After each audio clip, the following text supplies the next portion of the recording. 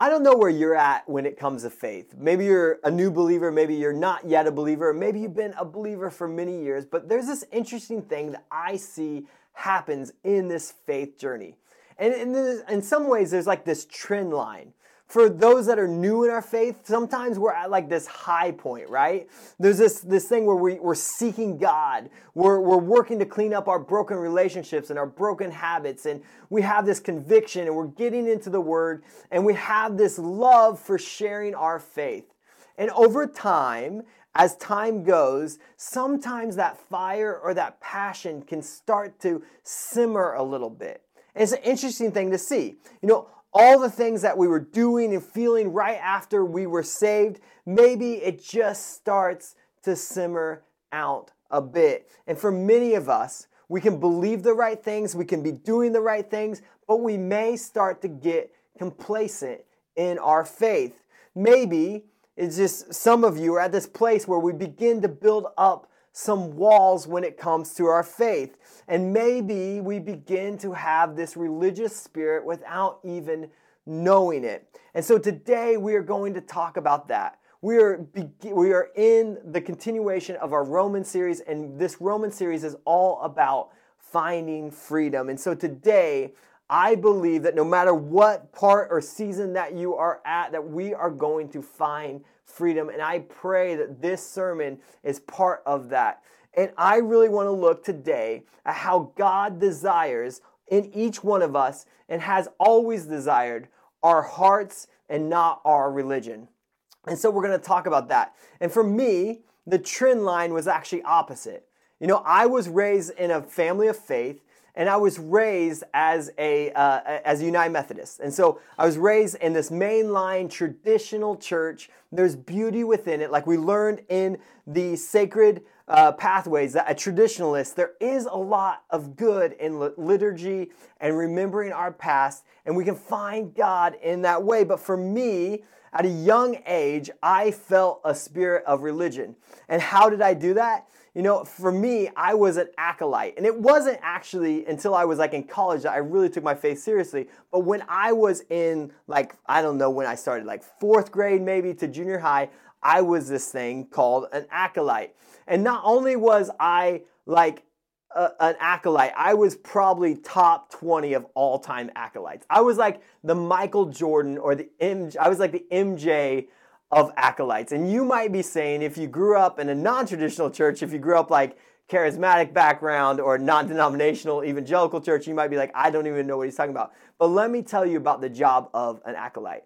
The acolyte was oftentimes a boy, and there were often two boys, and we would bring the light or bring the flame or to light the candles on the altar. This is a big deal. It's the start of the service. It's also the end of the service. We're the beginning and the end. We are the all eyes on the acolytes at the beginning of this service. And so we would go in the back and we wore white robes and we had this gold stick with a wick at the end.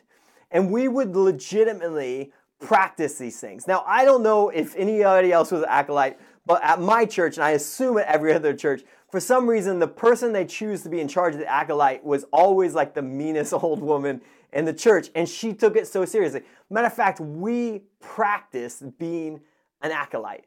We would have to come in the middle of the week, and we had to go up, and you would walk up in unison, and you would light the candle. You'd take 2 steps back. You would bow. You would turn opposite so you didn't light your other acolyte friend on fire, and you would walk out.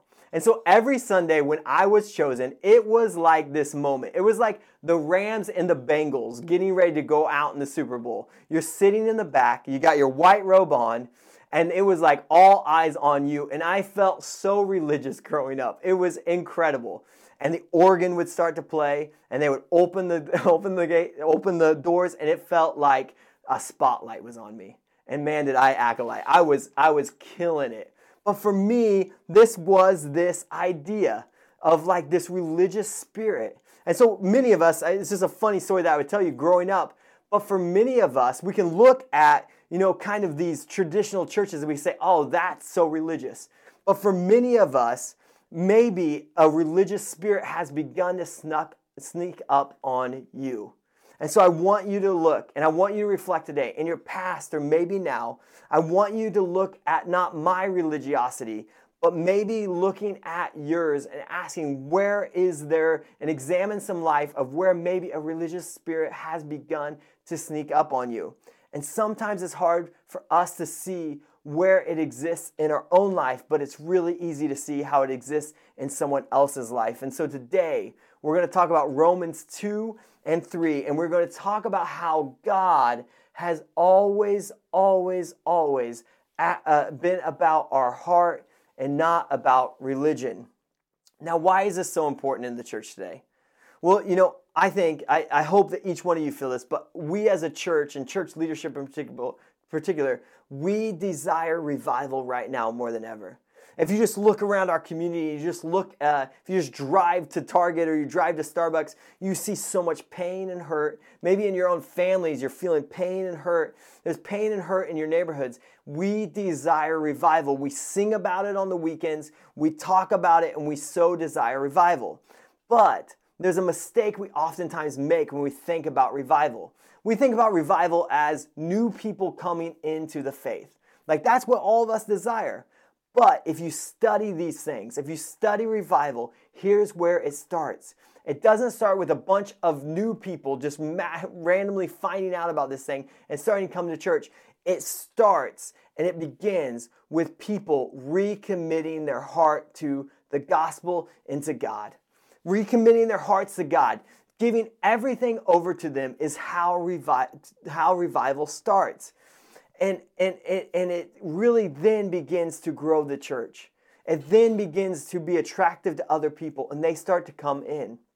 But people with renewed hearts are always at the center of revival.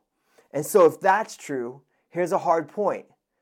If we are a church with cold or religious or hardened hearts, can that be the antithesis of revival? And so we want to talk about this today. What happens when we begin to get a religious heart? What happens if we look at our heart and we begin to find our own justification in what we do or who we associate with instead of the grace of God? And Paul's going to talk about this in the section today. Romans 1, 2, and 3 is really this long argument, and we've talked about this. It's this long argument, and he's putting us in the courtroom. He's putting everyone in the world in this courtroom, and he's been writing to remove any grounds from you and from me and for the Roman Christians. He's removing any grounds that we may think we are being right in God's sight through our own strength. And so the whole thing can be summed up in that. And so he's writing this argument, and remember, Paul is writing to all Christians in Rome, to all believers in Rome. And the believers are made up of kind of two groups, those with a Jewish background who are believers now, and those with a non-Jewish background who are believers now. And you're going to see that in this section, he's writing to both, and he's going to be making this argument. So we're going to jump in, and we're going to jump in at Romans 2, 25 through 27. And it says, circumcision has value if you observe the law, but if you break the law, you have become as though you had not been circumcised. So then, if those who are not circumcised keep the law's requirements, will they not be regarded as though they were circumcised? The one who's not circumcised physically and yet obeys the law will condemn you who, even though you have the written code and circumcision, are a lawbreaker. Okay, I'm going to use this term circumcision more times than I feel comfortable right now, but we are going to look at what is circumcision. And we're not going to go into detail about what is circumcision, but we are going to go look at why circumcision was so important. And circumcision was a cultural marker of God's covenant with Jewish people, and in particular with Jewish males, obviously. In ancient times, this is how people would have made a promise or a covenant together. It would not have just been a word or a handshake. They might do things like, in ancient times, they would take dust and they might throw it up and throw it on their head. And they say, if I break this promise or I break this covenant, may I turn into dust. They might take an animal and they might cut it in half. And they might say, if I break this covenant or promise, may I be like this animal and be cut in half. This is what they're talking about. This is serious stuff. A covenant and a promise was a big deal. It's not like we have today. We got this new building, and so 90% of my day is sign here, initial here, sign here, initial here, and then we are in a contractual agreement, right? But they're saying, no, symbolism is so important. In ancient times, people made promises, and when they made covenants together, they would use symbolism to seal the deal. And that's what's happening here. Circumcision was a visual sign of the penalty for breaking a covenant. And it's a sign of sincerity. And so circumcision was a symbolism of how Jewish males were brought into the covenantal relationship. We see it in Genesis 17, 9 through 11. It says, "Then God said to Abraham, 'As for you, you must keep my covenant, you and your descendants after you for the generations to come. This is my covenant with you and your descendants after you, the covenant you are to keep. Every male among you shall be circumcised. You are to undergo circumcision, and it will be the sign of the covenant between me and you.'" Circumcision is this cutting off of a very intimate and personal thing. So it was God's way of saying, if you want to be in relationship with me, it's this sign that if you break the covenant, you will be cut off. But of course, no human keeps the covenant perfect. But because this cutting off of circumcision was already done, it was a sign to remind us of the significance of the covenant of God. So now, going back to what Paul's saying in Romans 2, he's saying that there can be this thing really as dead faith. You can be circumcised, but not following the law, and you can be a transgressor because of that. And matter of fact, he says there are uncircumcised people, meaning Gentiles, who are following the law better than you. And so for each of us, we can have the basic doctrines of faith. We can do all the things right, but we don't make it an internal difference. You may have an understanding of the gospel, but there's no internal revolution. And that's what God is desiring. There can be this place or this time that we have this really lack in our inner lives. And in 2022, the word that God really gave me for this church was to begin revival in our communities. We have to connect with God in our innermost being. This is what God has always been about. Christianity, for some of us, can become this thing where it's just this outside thing for many of us. It can be like circumcision, where it's just on the outside we're Christian. It can be more about performance or approval seeking, wanting to fit in or be a part of the social group of a church. Maybe it's our hearts can be proud and untrusting towards God. If we really check it, many of us might be there. Or it can become hard towards other people. It's not about gathering together to just be reassured, but it's really about the gospel calling us to inside out faith, not outside in. It's not about looking the part, but it's about changing on the inside. And it's all about everything that we do flows out of the internal. And so we gather together, not just to be reassured about our faith, but to radically change the inside of us through Christ Jesus. And you see it.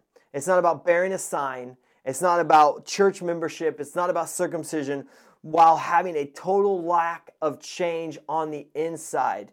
Because once that is what the other things become the thing, then we miss the point.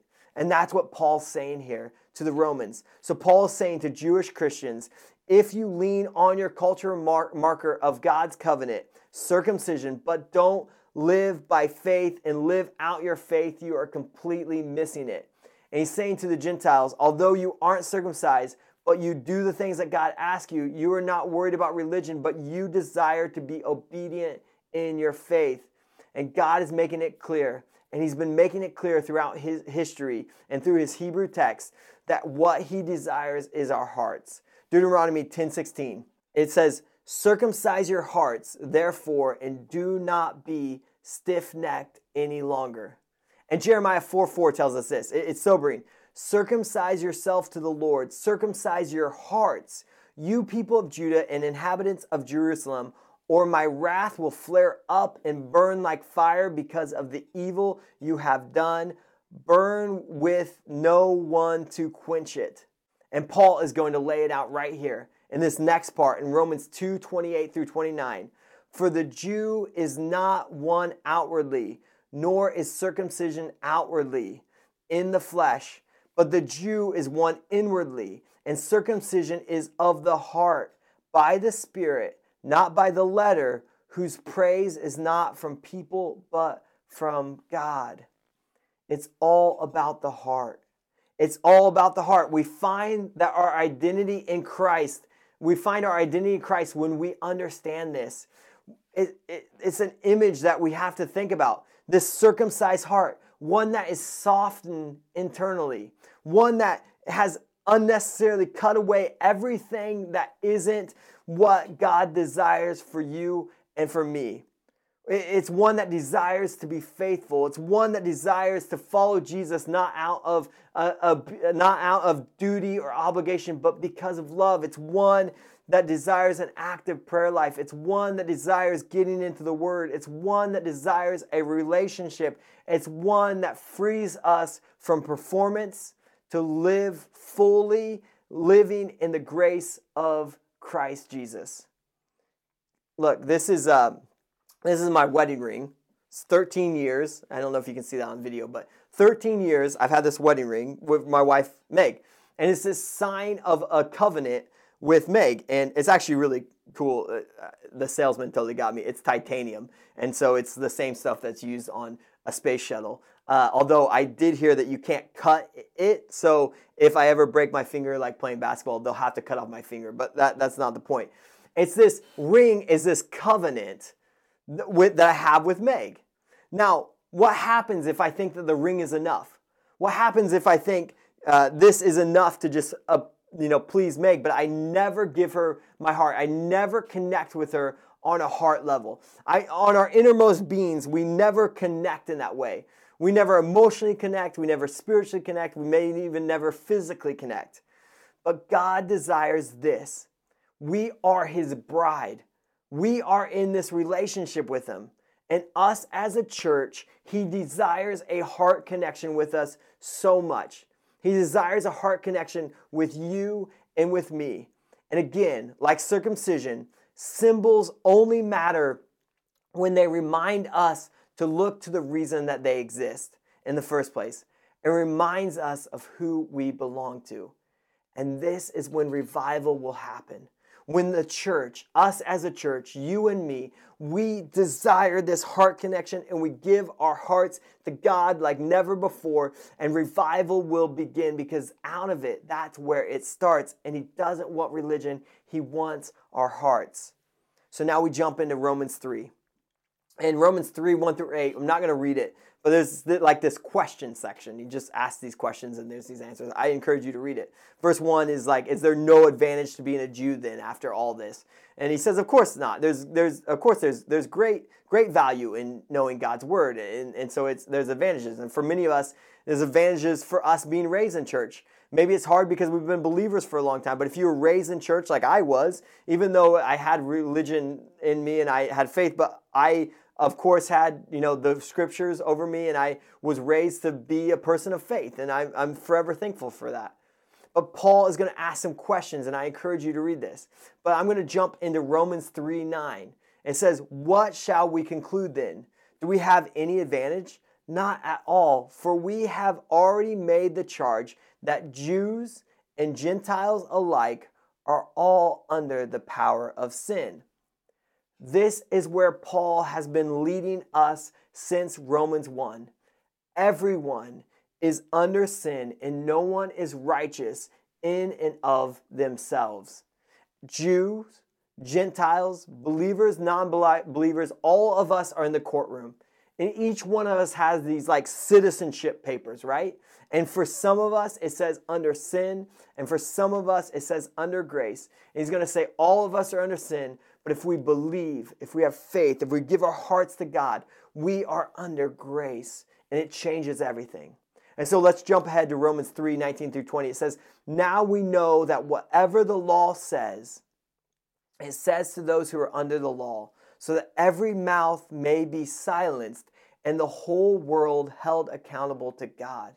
Therefore, no one will be declared righteous in God's sight by the works of the law. Rather, through the law, we become conscious of our sin. He says, look, here's the thing. No one, not one, nobody will be declared righteous in God's sight by the works of the law. We can't say, well, I'm a good lawkeeper. I can stand right with God. Again, it puts us in the courtroom with a perfect God who is the judge. And so, verse 19 and 20 tells us that the law is not given to us so that observing it we can become righteous, because we are all sinful. But the law makes us conscious of our sins, and that's why it's so important. Because whenever we read the law, we should be like this: I am a sinner. I fall short. I have no defense in the courtroom except through faith in Jesus Christ and the grace that Jesus Christ gives us. We have to remember this, that Paul is making a whole argument, and that argument takes us back to Romans 1:16, where it says, for I am not ashamed of the gospel, because it is the power of the gospel that what? That brings salvation to everyone who believes, first to the Jew and then to the Gentile. It's the gospel. The law reveals our sin. The gospel saves us from the sin. We then repent of those sins, and now by faith we are righteous. So let's read on.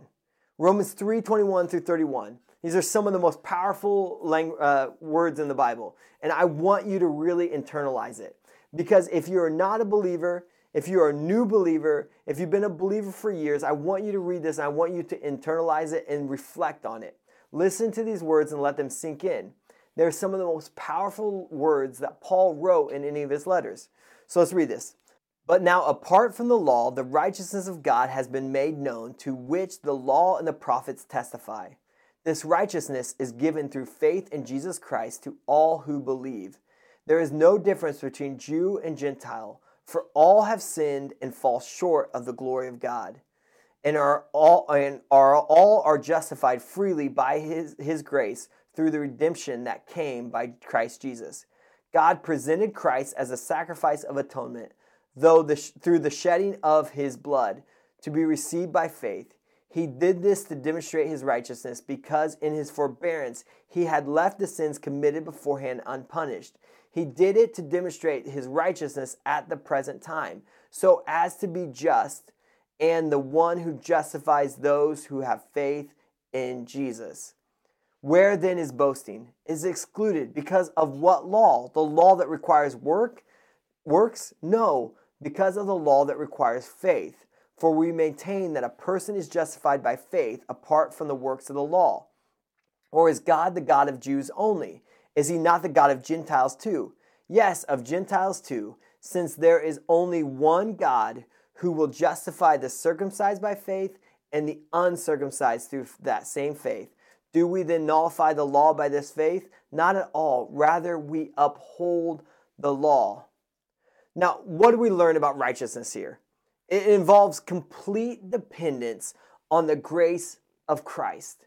4 things that I want to point out. Number 1, first, righteousness of God is available to all equally through faith in Jesus Christ. It says it right here, Romans 3:22. The righteousness is given through faith in Jesus Christ to all who believe. There is no difference between the Jew and the Gentile. Number 2, it's not about works. It's all about faith, and we are now in the faith game. Romans 3:23. For all have sinned and fall short of the glory of God. So we know this. Third, it's a gift. Verse 24. And all are justified freely by his grace through the redemption that came by Christ Jesus. And fourth, we get it through faith in Christ's work on the cross. Romans 3:25. God presented Christ as a sacrifice of atonement through the shedding of his blood to be received by faith. He did this to demonstrate his righteousness because in his forbearance he had left the sins committed beforehand unpunished. So we understand this. We now know that we're all sinners. We now know that we're only justified, we're only in right standing because of the work that Christ did and through our faith in him. So how then should we act? And I want to say that it says here, we are now righteous with God, but do we boast? Paul answers that it should be excluded. And what it means is we don't boast because of what we did. We live in thankfulness for what God did. Boasting is all about how we put our confidence in our own strengths or our own worldly advantages.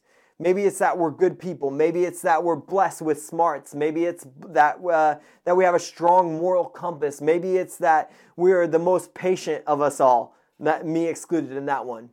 But Paul says, and he lists these things for himself that might allow him to boast in. So let's go to Philippians 3, 4 through 9, because he's going to list out reasons why he should be boastful. And so Philippians 3, 4 through 9, it says, if someone else thinks that they have reasons to put confidence in the flesh, I have more.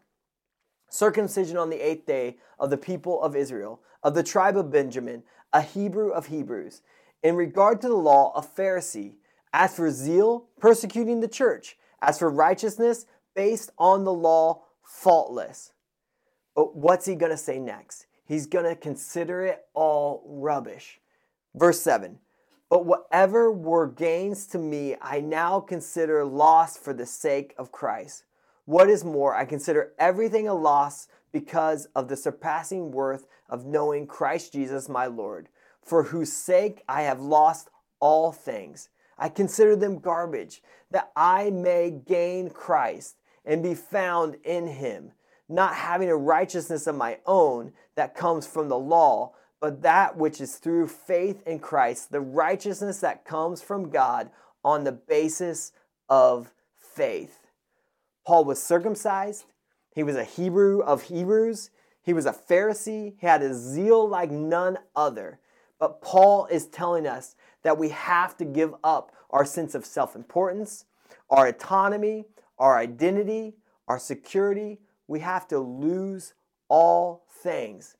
God made us righteous. We are justified through Jesus' work on the cross, and that brings surpassing worth to our lives, and it's worth giving everything up for. And Paul says that in that passage in Philippians. Paul ties it all together to help us remember that God desires a circumcised heart, not religion. Verse 30, again, Romans 3:30. Since there is only one God who justifies the circumcised by faith and the uncircumcised through the same faith. It is all about faith. So then how do we act?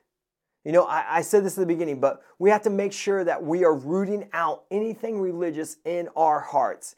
Because this is my prayer, and my hope is that Redeem would just play this small part in a revival that's going to take place in the Pacific Northwest. And that's my heart. That's my heart, is that we would get our hearts right. And with that, revival would begin to take place. So what can we do? Next week we're going to talk about this. We're going to go through Romans 4, and we're going to take a deeper look at faith. And we're looking at Abraham, and I'm excited about that. But what can we do now?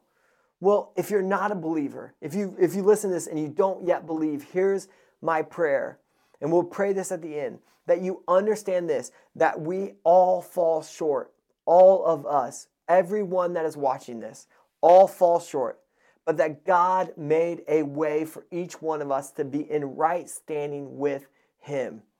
And we simply do this. We repent of our sins and believe in his son, Jesus Christ, who did all the work on the cross. So if that's you, that's my prayer, is that you feel this nudge of your heart, or you feel that this sense that that you want to believe. And so I'm going to pray for you at the end. And if you are a believer, remember the scale that we talked about at the beginning of the sermon. This faith trend line. As we're new at our faith, we're all at this high point of sharing our faith and living out our faith. And maybe some of us, it begins to build up these walls and this religious spirit maybe that comes in. If you're a believer, no matter how long, whether you've been 1 year or 30 years, my prayer is that this week you would spend time reflecting on this powerful verse. And I think this is where it all starts. Psalm 51, 12 through 13. Restore to me the joy of your salvation and grant me a willing spirit to sustain me. Then I will teach transgressors your way so that sinners will turn back to you. I pray that you will be restored with joy in your salvation and your first love, that you would really be able to just connect with the Spirit and just begin to have more of a willing spirit by remembering the joy of your salvation. That you would not be ashamed of your faith, but with that would be eager to go out and share the gospel with people who are desperately needing Jesus right now, maybe more than ever in our time and place.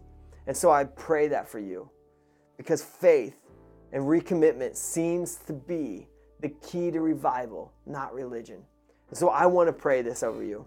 So Heavenly Father, we thank you that you made a way when there was no way. You made a way through the cross. I thank you that you forgive us of all of our sins. I thank you that you are the ones that make us right and that we are in right standing with a perfect God. When I just think about it, I'm amazed. And for those that don't believe, Lord, I pray that they would put their faith in you. Lord, that they would give their whole lives to you. That they would understand that it's such a better life. And that, Lord, as we know, we're all standing in the courtroom. And that their citizen papers would say under grace and not under sin anymore. I pray that they would believe in you and that they would give their whole lives to you. And the same true for the believers. I pray that you would soften our hearts. Lord, that you would root out any religious spirit that we have in us. That you would help us to connect with our friends, family, coworkers, neighbors like never before. Lord, that we would see revival in our time, that we would connect with you, that we would love you more and more each day, that we would have a desire to be in deeper relationship with you, a desire to be in deeper prayer with you, Lord. And we pray that you would help us to remember the joy of our salvation. Lord, that we would just have a spirit that's not ashamed of the gospel, but that's eager to share the gospel because we remember that you saved us. And Lord, we just love you with all our hearts. In Jesus' name we pray. Amen.